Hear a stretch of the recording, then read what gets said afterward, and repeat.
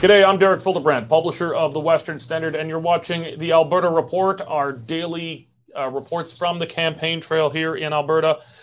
I'm joined today by Western Standard news editor, as usual, Dave Naylor. Good morning, Derek. Had a good long weekend? Yeah, not bad at all. Beauty.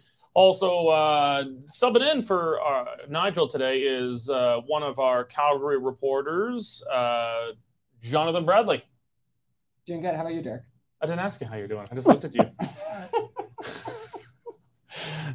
Okay. I'm good, thank you. All right, well, just real quick, today's show is sponsored by my favorite sponsor, the Canadian Shooting Sports Association, Canada's leading firearms rights organization. If you're a gun owner in Canada, you need to stand together to protect your right to buy, use, and responsibly own firearms in Canada. So go to cssa-cila.org, or do what I do, just Google them and become a member today. Okay, we're going to dive straight into it. The polls are neck and neck, and they've been pretty neck and neck the whole time. Going into the campaign, it was neck and neck, consistently UCP in the lead, but still within the margin of error. Yes. Now some polls are showing slight NDP lead, slight UCP lead, all within the margin of error. So there are two very recent ones that have come out we're going to get into. One from Sovereign North Research, which was provided exclusively to the Western Standard, and the other one from Abacus data based further out east. Jonathan, tell us kind of the highlights of the Sovereign North poll first. So the highlights of the Sovereign North poll are the election is too close to call, but the Alberta NDP have a slim 1% lead, although this is within the margin of error, so of course there could be issues with that. The poll shows that the Alberta NDP would receive 49% of a vote, and the UCP would receive 48% of a vote, and then the Alberta Party would come in a distant third with 2%, and then the Greens and other would be 1%. The NDP support is predominantly in Edmonton. It's about 59% NDP to 37% UCP. And in Calgary, the race is tied. The two parties are at 47% each. All right. Now, this is a pretty big sample size. Now, Sovereign North Research is a fairly new firm, although we know some of the folks working there. They're experienced pollsters, but Sovereign North is a fairly new firm. But it's an absolutely gargantuan sample size. Do you have the number there about how many people it was? It was, I believe, almost 3,000 people. Yeah. So most of the polls you're seeing are about 1,000. And 1,000 actually normally gives you a fairly good snapshot. It just means your regional breakdowns are not that good. Dave, they're tied in Calgary in this poll and in many polls. A tie in Calgary still means a lot of seat losses for the UCP, but a tie in Calgary still probably means the UCP win overall. Yeah, the numbers still aren't there, Derek, for the NDP to have a path to victory. I think the next poll we're going to talk about has even some more interesting numbers on Calgary. Well, let's go straight into that. We'll get into the Abacus one, and then we'll start comparing them. Jonathan, what were the key points from this Abacus poll? So the key points are the Alberta United Conservative Party is in the lead province-wide, but the lead is slim. What are they at? So the UCP is at 40%, whereas the NDP is at 37%. Okay, so in this one, I think the big reason is that this is still including they have undecided voters listed separately, which changes things quite a bit. And almost 1/5 of voters are undecided at that point. And there's similar dynamics in play. The NDP support is predominantly in Edmonton, although Calgary is where it's considered the battleground, but the UCP have a slim lead.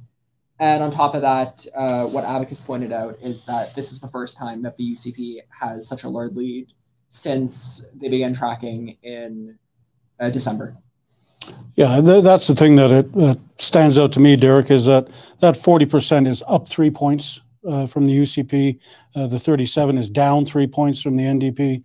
And in Calgary, it's 47 to 42, which is it's a fairly healthy lead, which to me, maybe there's some post-debate momentum going on there. Mm-hmm. But certainly from the Abacus poll, it looks like there is a bit of momentum with the UCP going into the final week. And on the Sovereign North poll, while they're essentially tied 1% apart from each other, So obviously well within the margin of error. It did have a noticeable uptick in favorables for Danielle Smith post-debate. Yes. Yeah, I think it's been pretty universally, I think, agreed upon at this point that it was a good debate for Smith. Didn't knock Notley out or anything, but certainly exceeded expectations people had of Smith going in, generally performed pretty well. So her favorables are up. So that's one thing I noticed in the Sovereign North poll that they had. Some of the downline numbers was preferred premier. They're tied, whereas previously people liked UCP but hated NDP, liked Notley but did not like Smith, and now Smith and Notley are getting a lot closer. At least for preferred premier, they're tied. Net favorables, if you like them or not, Notley still has a bit of an edge over Smith, but well, it's been that way since Smith became UCP leader, where she's had a lower popularity rating than Notley did. But one valid point to consider is that Notley's kind of transformed herself into, as Rebecca Schultz said, campaign Rachel Notley, because many people didn't like Premier Rachel Notley. Well, I think to be fair, both of them have. There was UCP leadership Danielle Smith, who was firebrand, end the mandates, beat the crap out of Trudeau, and then Premier Danielle Smith, which has been much more. I promise I'm going to be more boring from now on. Yeah, and I think that's helped her. I think it helped her in the debate. People who were undecided probably tuned in to see whether there would be a bozo eruption from her, and there wasn't. She handled everything statesmanlike and performed well. Okay, well, let's kind of turn into where the campaigns are at overall right now. There are no campaign events scheduled for either Smith or Notley today, and possibly, at least publicly announced, for a few days for both campaigns. Both campaigns appear to just be punch drunk at this point. They're like boxers in the ring, and they're deep into it. They're in the backgrounds, and they're just kind of, you get those box matches, and they're just kind of hugging each other. It's not very exciting anymore. They're just sweaty and drooling on each other, trying to get the energy to land one more punch, but they can't seem to go. And I know campaigns get way too deep into these sports and fighting analogies. But Dave, at this point, does it kind of feels like, because it's not just the 30-day campaign here, because it's been a hard-fixed election day for the first time in Alberta. The campaign's really been going for like 6 months here. Smith herself actually had the leadership campaign, and then like scrambling through the first months as premier as the election was effectively underway. At this point, is it just me, or do these campaigns really feel like they have no gas left in the tank? No, they're running on fumes at this point, and it's exactly because of what you said. This campaign's been going on for 6 months because of that fixed election date. There's no rallies scheduled for Notley until Wednesday. Nothing for Smith, as far as we know, until Thursday. And this is the last week of the campaign. This is their last chance, and they've announced everything they're going to announce. So at this point, it's repetition, and maybe that's why they're staying off the trail, because they don't want to bore everybody with the same thing over and over again. Or more, that they don't want to expose themselves to a mistake at this point. But Jonathan, Dave alluded to this. Both campaigns have released their total, complete, full platforms now, right? Well, they've released the costing of the platform. I mean, there could still be platform announcement being rolled out in the coming days. But probably uncosted ones that don't have explicit tax dollar figures attached. Yeah. Yeah, like more like law type stuff, I'd assume, regulations, things like that.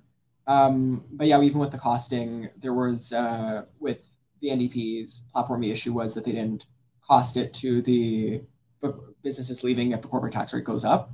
So obviously, there might be some campaigns who are on the defensive. Well, the NDP would contend that businesses don't leave if taxes go up, I suppose. That's their contention. Yeah. But even with that, I mean, there could be people who poke holes in the campaign platforms, and then, we have to go on the defensive. Mm-hmm.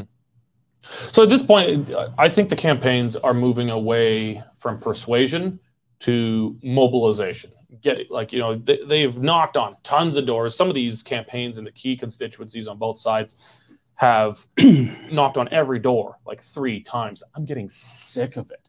My neighborhood, there are friggin' canvassers all over the place, and I've seen the same campaigns come through. They've been knocking on doors long before the campaign started, which is why you've got now saturation knocking. They've identified their supporters, and now it's a matter of motivating them to get to the polls. And if you can't do that, driving to their houses and physically putting them in grandma in a van and driving her forcefully to the polls at gunpoint. And so I think it's about mobilization at this point. I mean, you've been complaining about door knocking. I've been knocked. My door has been knocked at least once. You live in an apartment. Yeah, well, you're still allowed to, you're still allowed to canvas and condos. I know, but it's less likely. You have to like arrange in advance to get into the building and have like elevator access for a lot of these things. So campaigns have to plan a bit more to get into an apartment building. Yeah, right now it's almost out of Notley's hands. It's out of Smith's hands. It's in the hands of their workers and their, the backroom boys and girls who, as you say, it's now their job to get the vote out. And I'm sure they're putting huge resources into bellwether ridings that could go either way. And it's, everybody's sort of bring on Monday.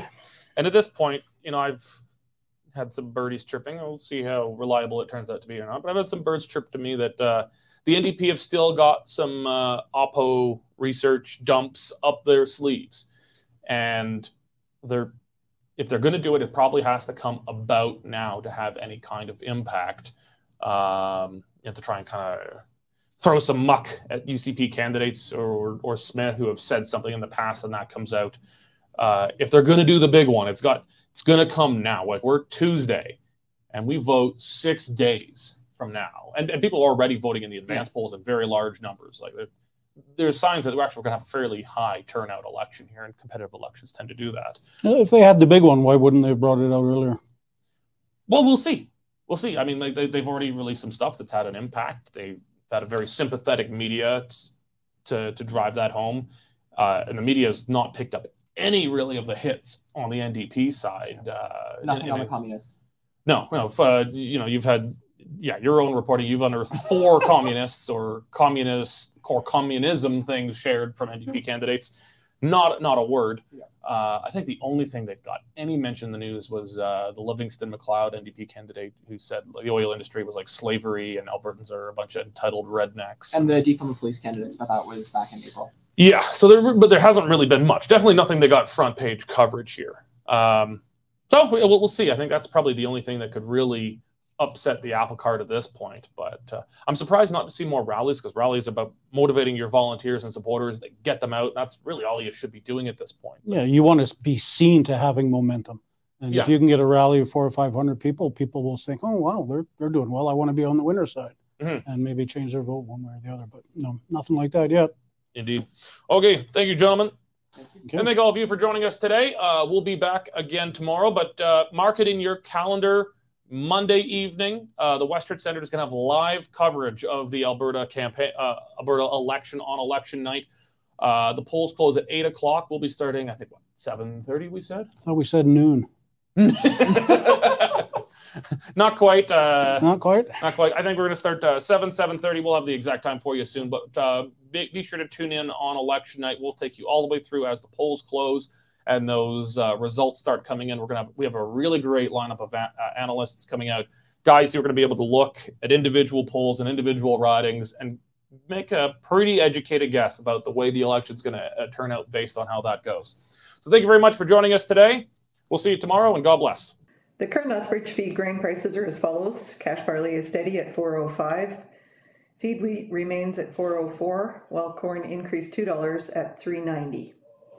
In the milling wheat markets, July Minneapolis futures spiked 17.25 cents at $8.26 per bushel, with local hard red spring bid for May movement at $10.25 per bushel delivered.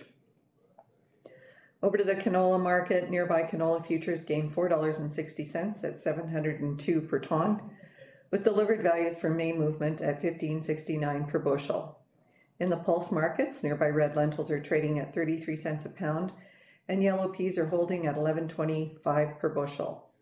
Looking at the cattle markets, June live cattle inched down 30 cents at $164.75 a hundredweight.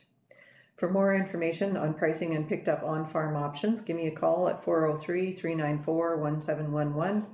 I'm Vera Buziak at Marketplace Commodities. Accurate real-time marketing information and pricing options. Canadian Shooting Sports Association. Without the CSSA, our gun rights would have been taken long ago. These guys are on the front lines helping to draft smart and intelligent firearms regulations and legislation in Canada, and more importantly, educating the public about how we keep guns out of the hands of the wrong people. To become a member, it's absolutely worth every penny. You can become a Western Standard member for just $10 a month or $99 a year for unlimited access